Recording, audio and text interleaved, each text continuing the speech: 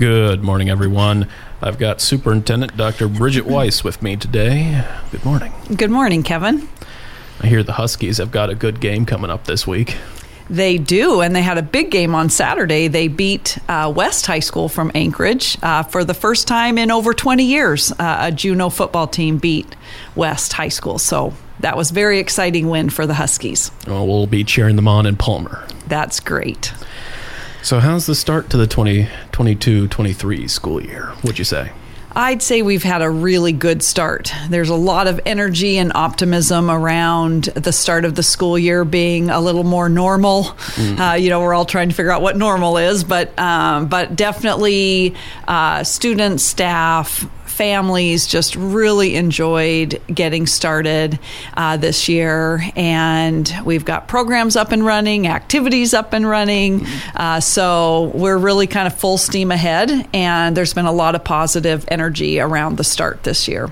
So activities are going well then. We do. We have activities heading out. We had obviously football's playing, but we've got volleyball. Thunder Mountain's here this weekend with Ketchikan playing volleyball, and so lots and lots. Cross country's going, all those things. So that feels just really positive. A lot of participation, and we have open houses happening, so some have already happened.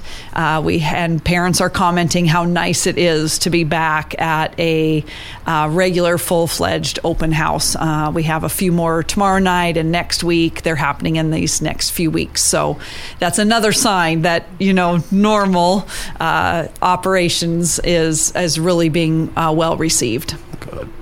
And how's about school site leadership? I remember there was a principal vacancy or two last year. Could you update us on that? Sure. We have filled in all those vacancies. So we have Sean Arnold at Thunder Mountain High School as the principal there.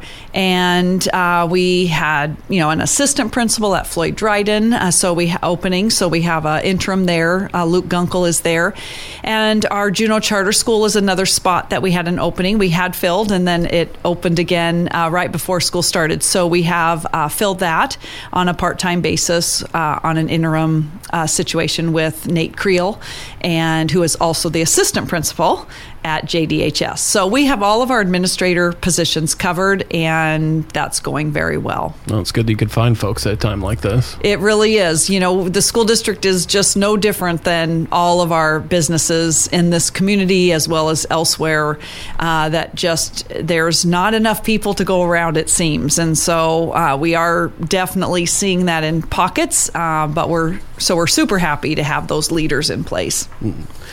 I wanted to revisit that topic back here in a moment, but there was another topic I had wanted to take right now, and that's where we're at on school enrollment, student enrollment. So we are slightly ahead of where we were last year. We have 10 or 20 students more than we did last year. Each year through the budgeting process, the board projects enrollment, and based on that projection, of course, that's how we build our budget and allocate funds and so forth. And so we, compared to that projected enrollment, we're down just about 68, 70 students. So you projected high. We projected a little high from what it ended up to be. And so what that means really is that we, first of all, continue to look. The enrollment number is not final until October. So a lot of things can shift between now and October. Once that number becomes final, then we do budget revisions and such to reflect that, because the predominant part of our funding is based on enrollment. And so when enrollment comes in different, it changes our funding, which then means we just need to do some revisions and look at things, take another look at things, and so budgeting. So we will do that after that October number is final. And of course, in our schools, students don't all show up in nice, neat packages. So while we project an overall enrollment number, we also have to break that down and project it by school. And then students show up, and sometimes they're not right where we thought they were going to be or at the grade level we thought they would be. And so we do have a couple of schools that are tighter than others because their enrollment went up above projection, even though our overall number is down. So it takes a while in these first few weeks to have that all settle in. We have to make changes sometimes, and so we really appreciate people's patience as we do that, because sometimes it means changing teachers or changing classrooms, but that's just the only way we can do it once we actually know where our kids are landing. And highlight the importance of figuring that population, because that is how you guys get your funding, is through how many students you have and the base student allocation. So could you explain that for a moment? Sure. There's a fairly complex funding formula that that the state uses to generate our funding. And of course, it's connected to local funding as well, and those formulas work together.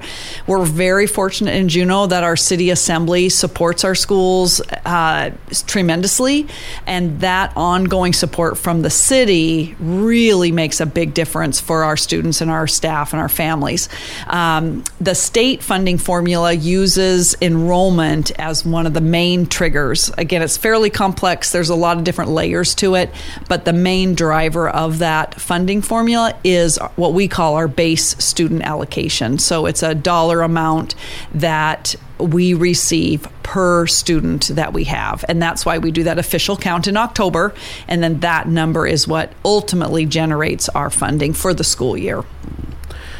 And on another topic, and I was curious whether or not this is going to come to funding eventually, but it's breakfast, because I see that it'll be free. It'll continue to be free. And I remember in the past that was supported mainly by grants and donations. So how does this work? Correct. We are really excited this year to be making even more strides in this area. So in the past, we were able to provide free hot breakfast to elementary and middle school students. And we started out at just elementary, some students, then we grew that to elementary all students, then we grew it to K-8, and now we're doing it for K-12. So we are literally offering free breakfast to all students K through 12. And we can do that because of the generosity of the Juneau community. So United Way supports that. The Juneau Community Foundation supports this initiative. It really does make a difference. We know kids learn better when their tummies are full at the beginning of the day. Well-rested, well-fed children learn best. And so this is a way that we can contribute and have just a really nice, level playing field. And it's open for all students. So students can sit with their peers and eat a little something before they start class in the morning. It sounds like the vision for this program grew a little bit. So it's continuing to be supported by donations. Correct. It is absolutely sustained through those donations, and we were able to develop it into this full K-12 program for the first time this school year. Very good. And to come back on a little bit of the staffing conversation, what's the status of bus drivers in the district? Because I saw on the website that routes may be subject to rescheduling due to staffing shortages. What's going on there? Well, as you're probably also seeing articles from across the state and in other states, we are definitely short bus drivers. We compete with bus drivers in our tourism industry, and this year the tourism season is longer. So I think our last ship comes in mid-October. So normally that ends in September. So that has created some challenges for us, but we are sitting pretty well, much better than a few other districts in the state and in other states. So, but routes have changed a number of times, and we've had to adjust times. So we are really appreciative of all of our parents being patient and as we go through this. As more drivers free up from the tourism industry, I think our driver pool from first student will grow, and then that will probably settle in. So in between now and then, we are, again, shortening some routes, combining some routes. A few buses here and there might be a little late to school. And how are you letting folks know? Well, our buildings know that, and then we also have communicated with parents in a beginning of the school year letter. They're minor changes, but we do try to keep parents abreast of those route changes and such as we go. But you're confident that once there's a little bit less demand for bus drivers, I think it's going to settle in. We don't have as far of a gap to make up as a few of our other districts. So in some other districts in the state, they're looking at vans, trying to bring in vans to use. And you can imagine how sort of clunky that is in terms of a system. And so I'm really appreciative that here in Juneau, we're where we're at, where we're able to sustain. It's not where we need it to be, but it is doable right now. And our partner, First Student, has worked really hard to make that happen. So could you explain that for a moment? You partner with First Student. The school district doesn't run the buses per se. Correct. Some school districts may own their school buses and they actually employ the drivers. We have a contract with First Student who our bus drivers are the employees of First Student. And so we partner with them on all of our routing needs, and we work so closely together because obviously we have all the information on the students, but the actual drivers are employed and the buses are owned by First Student. Very good. And what's it been like for the bus system ever since it had to make the transition from COVID years pretty much to now to full in-person? Well, how's that transition been? I think it's been very smooth. We really, it seems like forever ago, but it wasn't all that long ago. We did transform the use of First Student employees at the beginning of the pandemic. So First Student helped us by delivering food to families, by delivering food to different sites for parent pickup, putting meals together. I mean, we really used First Student creatively during those first 6 to 12 months of the pandemic. And that's part of why we're in as good of a situation as we are right now with our bus driving. So we've transformed, and we are really, again, as normal as possible with our use of First Student as our bus service. Very good. Well, we'll take a quick break and be right back. And we're back with Juneau School Superintendent, Dr. Bridget Weiss. We talked a bit about school bus staffing, but I wanted to also talk about overall staffing at the district. Have you noticed any trends and vacancies coming into this school year? Sure. Fairly typical trends. We are still short a couple of special education teachers, and that has tended to be the case in the last few years. But again, our paraprofessional staff who work with students in our buildings is another area that we often have openings when we start, but we have a few more than normal this year. And I think that is somewhat also connected to the tourism industry because these tourism jobs are lasting longer than they normally do. So we're hoping that once the tourism season starts to wind down, that we'll have more applicants. And so we have lots of opportunities. If people want to check our website, www.juneauschools.org, there's a block on that main page that says employment opportunities. And if they click that, it'll take them to the description of what we have. So we have many classified positions that are available, and we would love to have some candidates consider those. And I know the board empowered you to go out and tell the world that you're paying substitutes more. Tell us about that. Correct. We are really subsidizing for this year at least our sub pay. We know that again, like all positions, we have a people issue sometimes. We don't have enough people. So when teachers or paraprofessionals are out, it's so important that we have a strong substitute pool to keep our learning going for our students during the day. And what happens when there's no sub? Explain that. So we combine programs. We do some different things inside of buildings. We sometimes, pay our existing staff extra to stay longer or to fill in gaps. So we have to get pretty creative, and certainly things bog down when there's too many times that we don't have a substitute. So it's really helpful. We've had quite a bit of interest. We did increase our rate of pay to $20 without a college degree. per hour and $25 an hour with a college degree.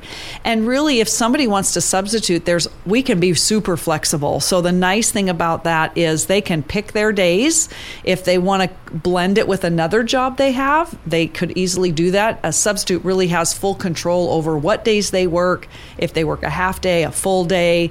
And the process is very similar. They would go to that website, click on employment opportunities, and click the substitute tab. And it's a very simple, quick process to qualify. On another note, what's the latest on contract negotiations with the district's 3 unions? We have concluded our classified negotiations, so that is we're super happy about that. We are in process with our administrator union. So the classified, that's a support staff. Support staff, right. Correct. So all of our classified support staff are included in our what we call JES, Juneau Educational Support Staff contract, and that one we settled in the late spring. We are currently working on our administrators. All of our administrators in the district is another group, and we're working in real time, working on that one. And same thing with JEA, Juneau Education Association. So our certified teachers, counselors, all of our certified teaching staff, building staff is in JEA, and that we are still working on. We've had meetings this week, next week, so we're working. Everybody's working really hard to try to pull that together, and it's a long process. It can be a complicated process sometimes, and we always hope to do it super collaboratively so that we're finding solutions and we can reach some agreement. To go to one specific contract, I wanted to ask you about yours, because I saw the evaluation was an A+. What's your reaction? Well, that was a headline that was chosen. The board doesn't actually give me a letter grade, but that was a very nice, offer as a headline. I think that the board is, pleased with the work I'm doing. There are always lots of goals. The work is never done, so it is a real supportive process to go through this evaluation with the board and really start immediately looking forward. And the last few years have been, challenging at best, and we have all just worked really hard to support this community, and nothing we do is ever perfect or ever agreed upon wholeheartedly by all people, but we are stewards of the work that we're doing and do that really diligently. So I'm pleased to partner with the board in the years to come and just continue to find creative and innovative ways to support our kids. Well, then you're right. I guess I should have put it as, what was your reaction to the A+ headline? But there we go. There you go. Anything to add? I don't think so. I just, again, appreciate the service of the board. The school board puts in a lot of time. They are really carry a large responsibility in the guidance of the district. And so I appreciate all of them and their perspective and their time. Well, we appreciate your time here today, Bridget. Thank you. And we appreciate your time too, listener. And thank you for tuning in. This is Kevin Allen for Action Line signing off, taking you to Problem Corner.